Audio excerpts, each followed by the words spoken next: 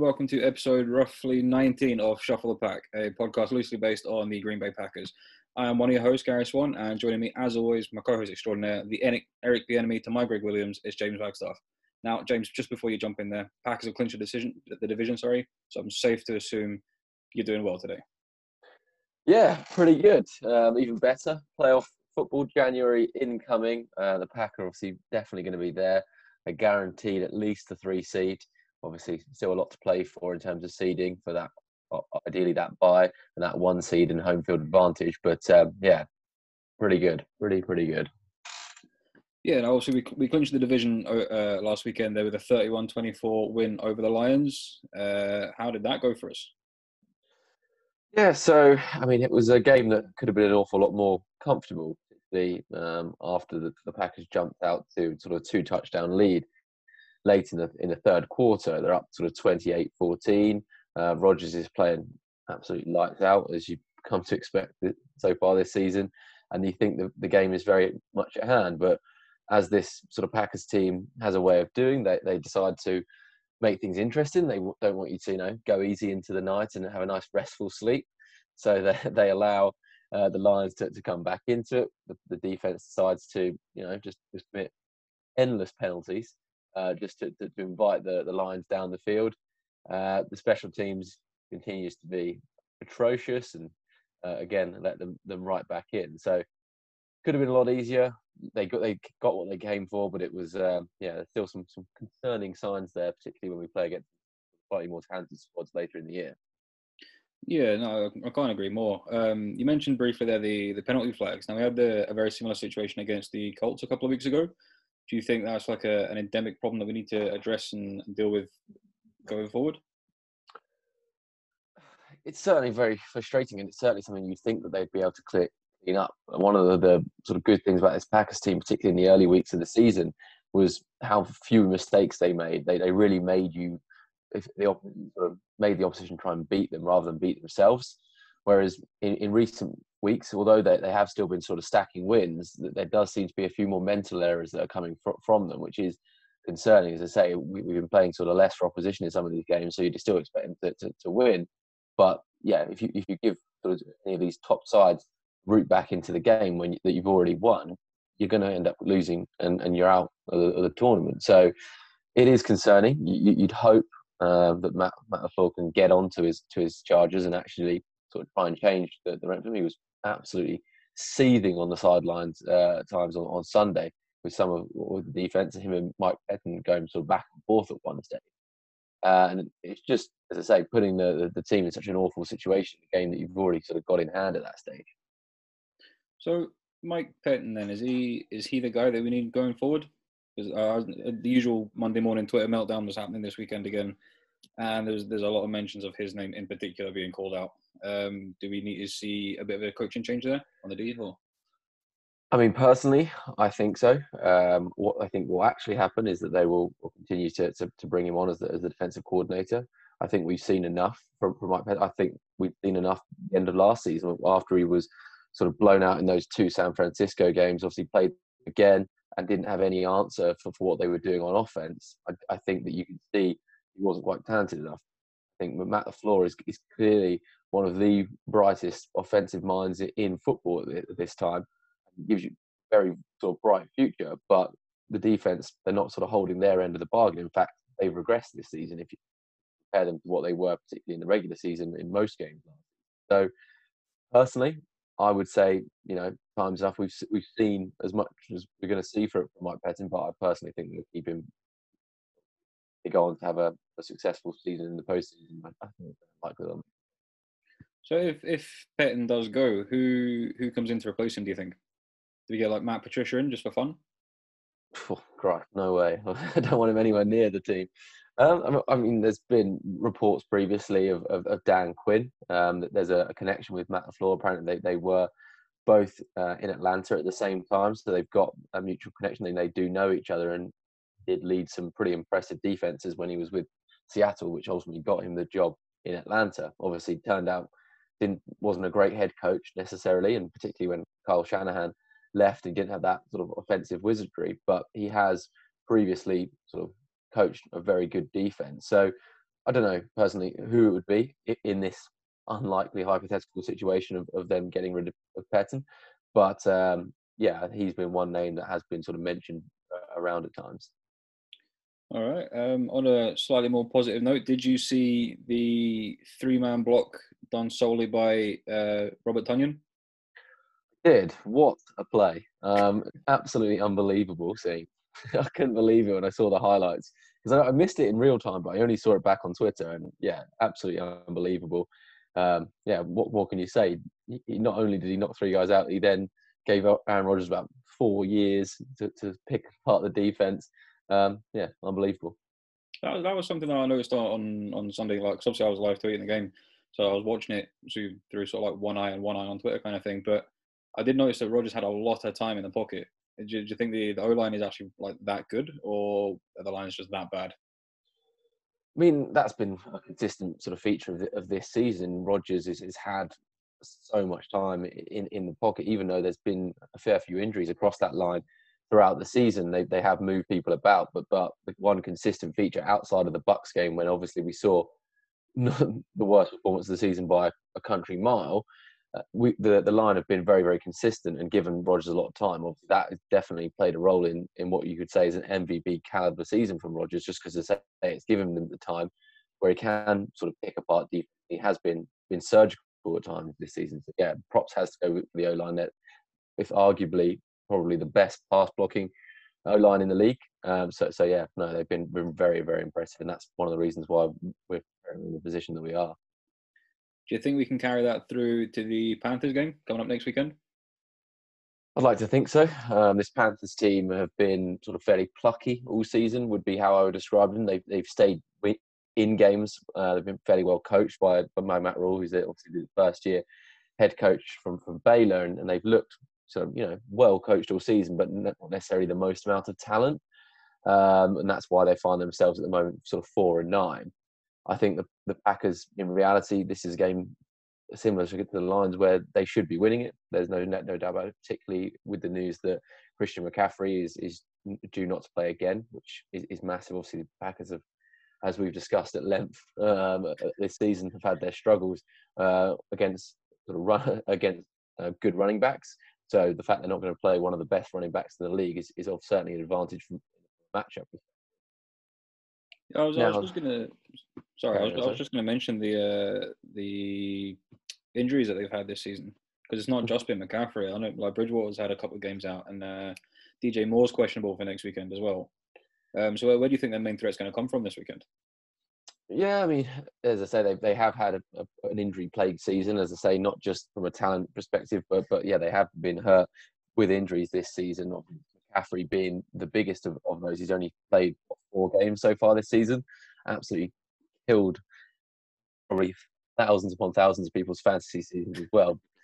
So he was pretty much the consensus #1 pick, and he hasn't obviously barely played at all. In fact, I'm in one of my semi-finals this week. I'm due to play a guy who picked him with his #1 pick, and yeah, liking my chances with McCaffrey no longer playing. So it's certainly obviously damaging for them. I think Bridgewater has been okay, not exceptional, not terrible. He's not going to win you or lose you a game. He's been fairly sort of steady throughout the game.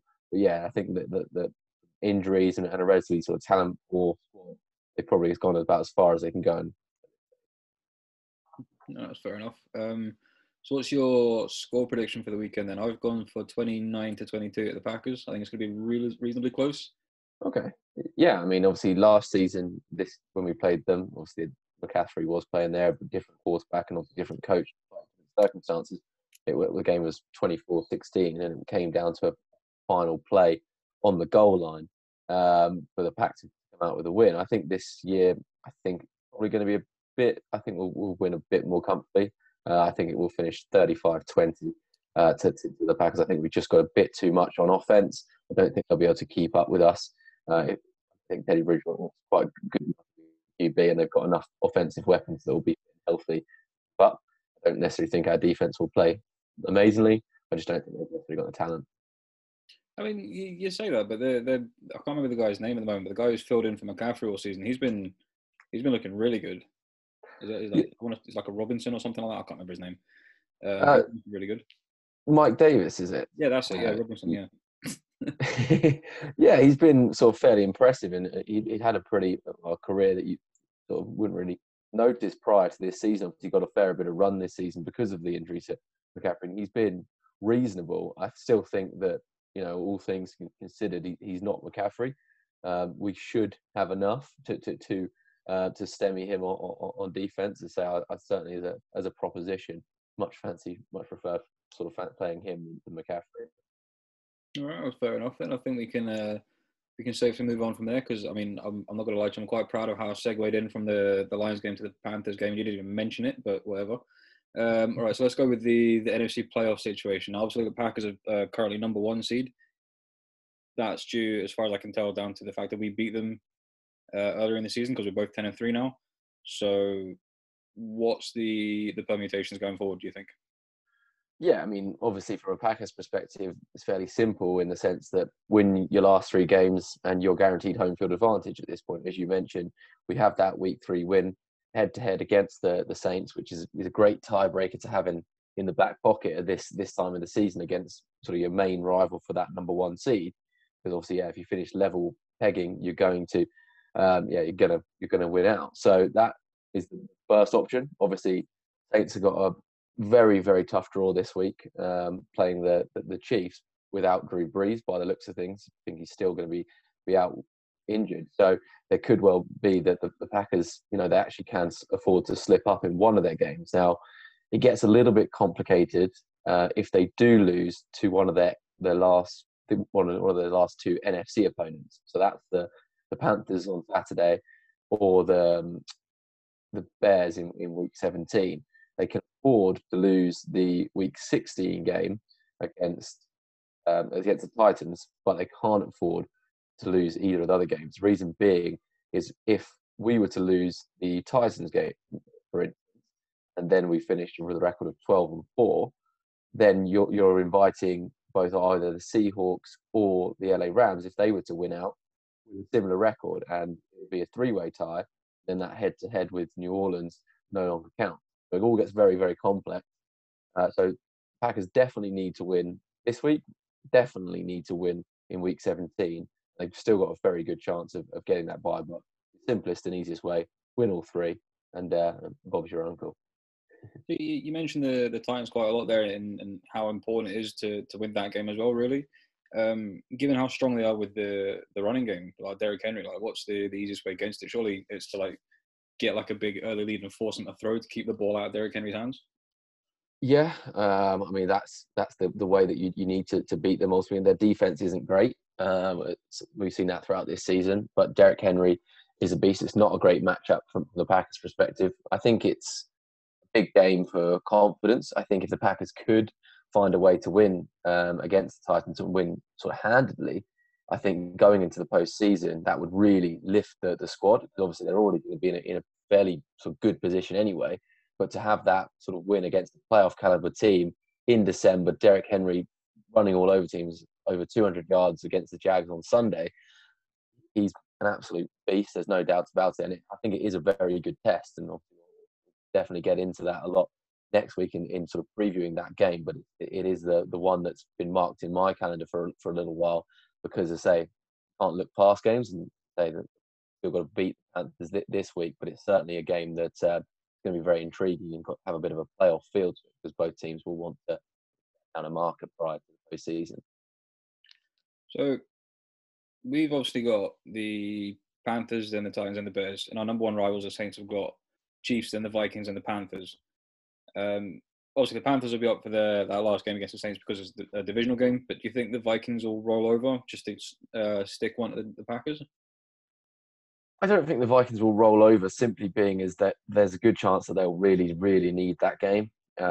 Because if they beat the Bears this weekend, they're still very much in the hunt for the last playoff position. Obviously, their playoff chances took a big hit with Dan Bailey deciding that he forgot how to kick this week, which was very, very funny. But they're still well in the hunt at this point. And so if they beat the Bears this week, there's a chance the Cardinals, they've still got to play against I think they've still got to play both Seattle. No, they haven't got to play Seattle. They've got to play the Rams again, which no gimme. So yeah, I think the Vikings could still be a tough game for the Saints. I think the Saints probably beat the Panthers in Week 17, but yeah, still two fairly tough games. That's fair enough. All right, so last week we picked the Browns Ravens for the game of the week. I watched most of it, but when I went to bed, the Browns were like 2 scores. No, Ravens were a score behind us. I can't remember. It was like middle of third quarter anyway. Lamar had just been off for his, should we say, abdominal problems, and then come back on the pitch. I don't know if you watched any of the game. Did you see it? Or? I didn't watch the game live, but I did watch the highlights in the morning. And yeah, I mean, we recorded the game of the week. It's no doubt the game of the season thus far. There was obviously how many points scored in the last 2 minutes is absolutely absurd. That ending and the drama of him going off, obviously with cramps in inverted commas. Definitely level of cramp. Yeah, definitely the shits. Have you seen the video of him walking off down the tunnel, doing that walk that everyone knows? Everyone knows what that walk is. There's no hiding from that walk. We've all been in that situation from time to time. But yeah, he comes back on 4th down, replaces Trace McSorley, who got injured on the previous play and almost lost the football, which would have been a Browns win, and comes out, throws a touchdown strike to Hollywood Brown, only for Baker to drive down the field, get a touchdown. You think, oh, they've clearly won it, but obviously Justin Tucker, he doesn't give a fuck. He'll steal people's hearts, and he's been doing it for years. He's unbelievable, best kicker in the league, bar Mason Crosby, obviously, and I love him. Yeah. But second best kicker in the league. I mean the bits of the game I did watch, like, because it was on at like 1 o'clock in the, like 1:30 in the morning or whatever it was, so I was kind of like watching it with one eye, floating in and out a little bit. It was like a really exciting game for a neutral. I should probably go back and actually finish watching the highlights, because I was kind of half watching them at work and like clearly wasn't paying enough attention to that. But yeah, like, everyone's been saying it's like the game of the season, and everything that I saw doesn't contradict that at all. I mean, I'm not sure why it would contradict it anyway, but yeah, we're getting good at picking these games of the week, but yeah, we've done a good job thus far of picking some really sort of compelling matchups. So, well, this week, I think, the one that stands out is not the most compelling schedule on paper. I'd say it's got to be the one we've discussed a little bit already, which is going to be that Saints-Chiefs game. It's got huge playoff implications from a seeding angle for both the AFC and the NFC. Obviously, the Chiefs presently, they're just ridiculous. Obviously, Mahomes has a pretty terrible game by his standards against the Miami Dolphins, who have been pretty frisky all season, and it doesn't matter. Like they're able to just turn it on for a quarter or two, and they still win comfortably. It's bizarre. They were 10-0 down. They did it obviously how many times last season in the postseason, where they put themselves in a hole and then they get out with it by half time, and they're not even in a situation. It's truly incredible. They are a formidable side, and I'd certainly fancy them to beat the Taysom Hill led Saints this week, just because it just seems so ruthless. Yeah, I mean, like, I've never seen Patrick Mahomes look so frazzled, I suppose. Like he wasn't his usual like collected self. Like I think there was one point he was sacked like minus 20 yards or something daft like that. Ended up with like a 2nd and 30 or something stupid. I can't remember exactly what it was, but it seems like the Dolphins are doing incredible this season, and they absolutely had the Chiefs number. I mean, they lost like 28 points on the bounce, but apart from that, they look really good. Yeah, I'm very impressed with this Miami side. You've got to hand it to Brian Flores. He's probably arguably sort of coach of the season material. He's taken a squad who last season they were the laughing stock for the beginning few weeks of the season. Everyone saying obviously they were just tanking for Tua, and they didn't really give a fuck about the season. And he turned that squad into a 5-win squad, which they had absolutely no business. So that was impressive in itself. But then to take obviously a draft picks, a slightly improved team, but still, no, not the most talented squad in the league, and put them as a genuine AFC playoff contender. And I'd be surprised if they didn't make the playoffs at this stage, given their run and how they've been playing.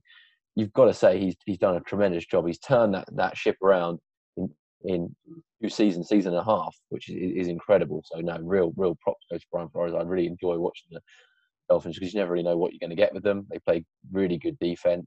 They play special teams, which we're very accustomed to watching. So it's yeah, no, very interesting. Can see that he's been studying under Bill Belichick for a long time. There's a lot of similarities with how he coaches. So just to run back to next week's game of the week, then, are you going for Chiefs or Saints? I'm going to go with the Chiefs. I can't see anyone beating the Chiefs at the moment, except the Packers maybe in the Super Bowl, but that's more of a bias thing than anything else, because they are tremendous. They're generally quite exciting to watch as well. Right, so just before we move on to the MVP and Mr. Irrelevant, I think we need to talk about the Dolphins there for a little bit more, because obviously, like, so they're basically in the second year of a rebuild with like Tua and some of the bits they picked up this season and last season, but they still have the Texans' first and second round picks this year, or is it this year and next year, whatever it is. And the Texans are already out of the playoff situation. They're basically done. Their season's finished. So the Dolphins are looking like they've got a lot of strong draft capital still. Yeah, I mean, being a Dolphins fan right now, you'd be pretty happy, I think, with the direction that your sort of club are going at this present time. I'll say you've got Brian Flores in the building, which, as I say, is a huge, clearly a huge advantage in the way that he's been coaching the last couple of seasons. The fact that you've got Tua in the building, he's been okay, not exceptional so far this season would be my personal grade on him. He's flashed at times, but still, he's a rookie, so you'd expect there to be room to grow, so to speak. So it'll be interesting to see, particularly with a full off-season sort of OTAs and training camp that we didn't really get this season, to see how much he comes on next season. That could be a really sort of big leap. But as you say, yeah, the fact that they've got a shed load of Bill O'Brien's draft capital still, it is intriguing to see sort of what this team can become, because I say they're already a playoff team this year too. So add in some more very talented high round draft picks for the next couple of seasons, and watch the space. The Bills and Dolphins could be going back and forth for a good few years in that AFC East, and it might well no longer be a laughing stock. Yes. We'll forget about the Jets for a minute. But obviously the Patriots are having an off year, but they've lost a lot of major pieces in their offense. Obviously Brady's gone to Tampa Bay. I think like 6 other players opted out for the season as well, and they've had a few injuries. And Cam Newton hasn't been the Cam Newton of old, obviously.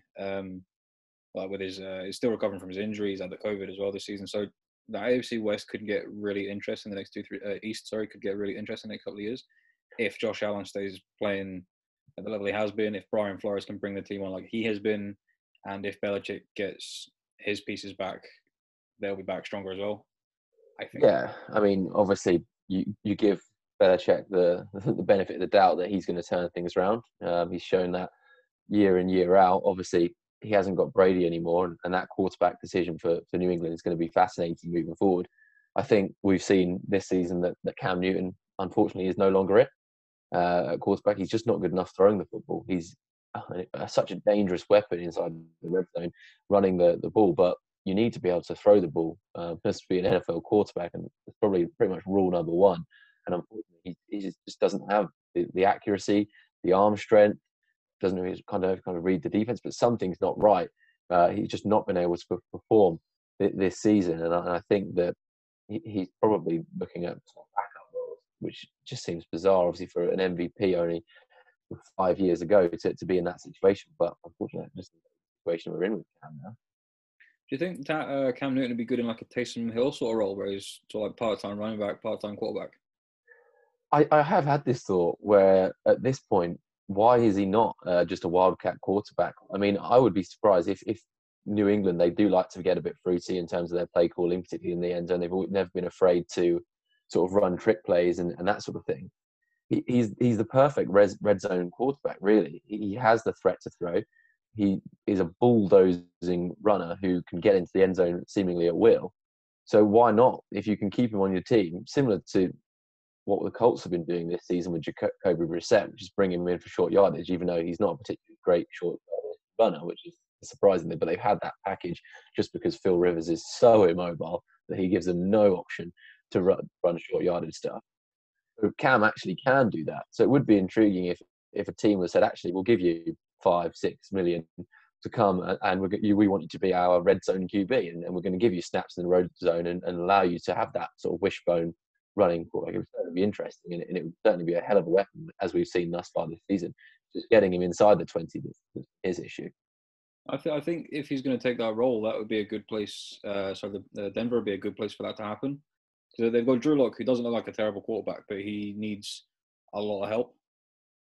He doesn't seem to have like the final. I don't want to say killer instinct because that sounds ridiculous, but if he's got someone like Cam Newton to back him up, there's maybe less pressure on him. Do you know what I mean? Yeah, I don't know. I don't know if that's more pressure if you've got someone of Cam's stature behind you, behind the scenes, obviously, sort of waiting in the wings to take your spot. It is obviously. I'd be intrigued again to see what Denver do with the QB position. Drew Lock had a good-ish rookie season last season. It was a lot of going into the season. A lot of people pretty high on the Broncos, myself included. Thought there would be a sort of a bit of a dark playoff force, but just because of the offensive weapons that they sort of drafted in, and some of the players they had on defense, but that didn't materialize. And Locke's had a very, very shaky season. Now he played absolutely unbelievable on Sunday against the Panthers, which touchdowns or something. Pardon? I think he had 4 touchdowns in that game. Yeah, 4 touchdown passes, no picks. Yeah, he looked highest quarterback rating of any quarterback this week, which is saying something when Rodgers is playing as well as he is. Now you do wonder if that will potentially sort of pull the wool over ownership's eyes. If he can play like this until the end of the season and they can sort of get up to say an 8-8 record for the end of the season, will they say, oh, we'll keep on with Drew Lock, and will that be a mistake? We've seen it countless times where quarterbacks have really sort of turned it on in the month of December, particularly when they're playing against teams that are already out of playoff contention. Their ownership then sort of, oh, this is the new quarterback, we'll ignore all the what's gone before, and they'll bring him in. I mean, the same could be said for Mitch Trubisky. I mean, he's obviously, since he's come back into the team, bar the game against the Packers, which it didn't look great, but since then he's actually looked okay. If you didn't know what had come before, you might say that he's a legitimate option for them, and I fucking hope they do think he's a legitimate option moving forward, because if they sign him up for another 3-4 years, I'd be very, very happy with that. That's fair enough, man. Just to touch back on the Broncos again, they've had quite a lot of injuries themselves this year. I know the rookie wide receiver they drafted. It was meant to be like all things to all men, and he's been nowhere because he's been injured all season. And then there's I would say like 2 or 3 the defensive line have been out as well all season. So I can't remember what their injury report is exactly, but it's not been great for them. Yeah, they haven't had the best luck this season with injuries, unfortunately. Obviously, losing Von Miller before the season starts is huge. And then, as you say, they lost Courtland Sutton, the receiver, well prior to the season. And these are 2 sort of massive building blocks on both sides of the ball, which, that's always going to hurt. There's no doubt about it. I think they haven't, as I say, seen the progress that they would have hoped from Drew Lock, unless Sunday's game was a turning point and he suddenly starts playing lights out, and that's him moving forward. I think that they'd be disappointed with how he's grown. Jerry Jeudy, the receiver they took in the first round, has looked good. He doesn't look great, but he's still a rookie receiver. Obviously, when you've had other rookies come into the league and been a slightly more impactful, you kind of forget about him a little bit when you've got obviously the likes of Jefferson in Minnesota. Yeah, no, that's fair enough. Right, I think we've spoken enough about the general odds and sods around the league, so we'll move on to your MVP this week, mate. How are we looking for that? Who's your main guy? Yeah, so I'm going to go this week with a co-MVP.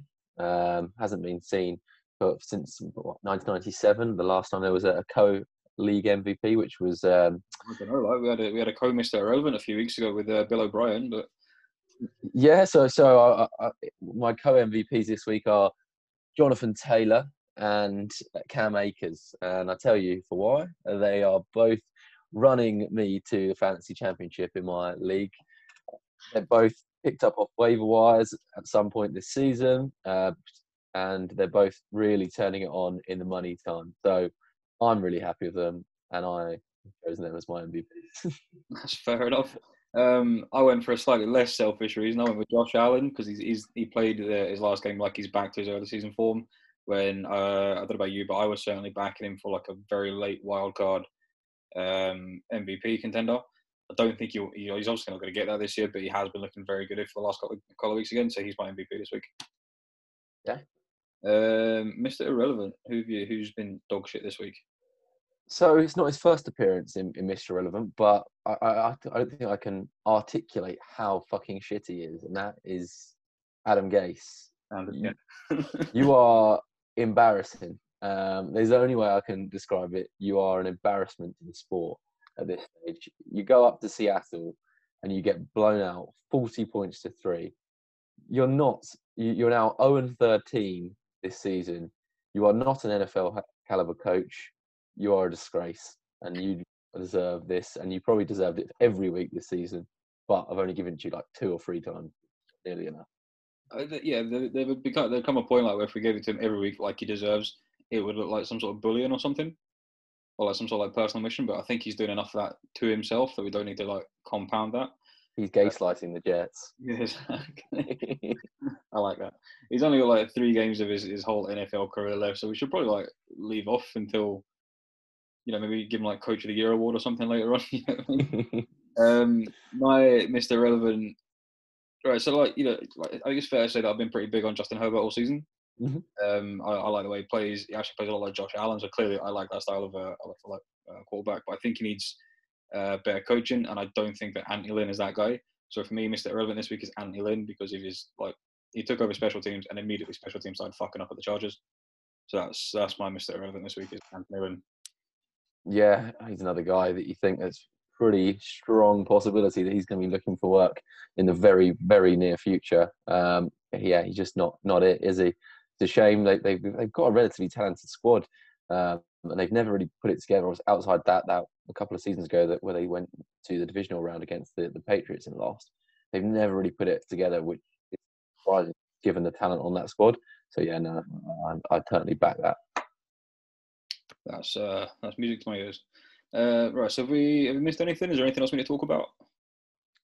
Outside of Rodgers being unbelievable, I mean, I've literally run out of superlatives at this point to talk about how well he's played this season. He has got to be the favourite now for MVP. If he can just continue this form for the next 3 games, do you think that it would probably be in the bag? I say just for 3 games. I don't want 3 games. It needs to be for 3 more games after that. A total of 6 more games, and then he wins the Lombardi and he wins the MVP, and we'll both be very, very happy. I'll be pretty chuffed about that as well, actually. Yeah. What was I going to say? All right, yeah. So the injury report, how we're looking. I think Lewis is out, EQ's out, Lazard is questionable, and Sternberger might be out as well. How impactful would that be against Panthers? Just quickly. Yeah, so I mean, looking sort of at the injury, I think Sternberger, who's obviously missed the game last week with the concussion, looking like that's probably still going to be the case.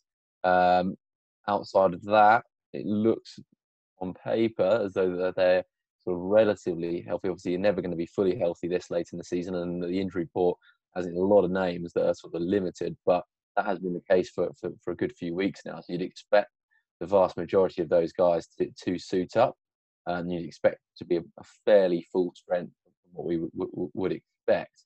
Obviously, 1 day less to prepare than usual, but that means they get an additional rest day. Obviously, from our standpoint, good news that it's there for me, it's a good news that it's on a Saturday night. It means I'm not absolutely dying on Monday morning at work. I can actually have a lie in the next day and recover from staying up. Bit of a result then, yeah. Right then, if that's us, then I'll probably just call the end of this recording. Then fuck it, why not? All right then, you can, if you're still listening to this point, you can follow us on Twitter at ShufflePack, or you can email the pod with any questions if you want to get in touch. If you want to be on the podcast as a guest, you can email us at shufflethepackpod@gmail.com. I don't think there's anything else to say. Normally we thank our guests, but we haven't had a guest this week because it's the fucking Panthers. What's the point? So on that note, we'll go Pack go. Go Pack go.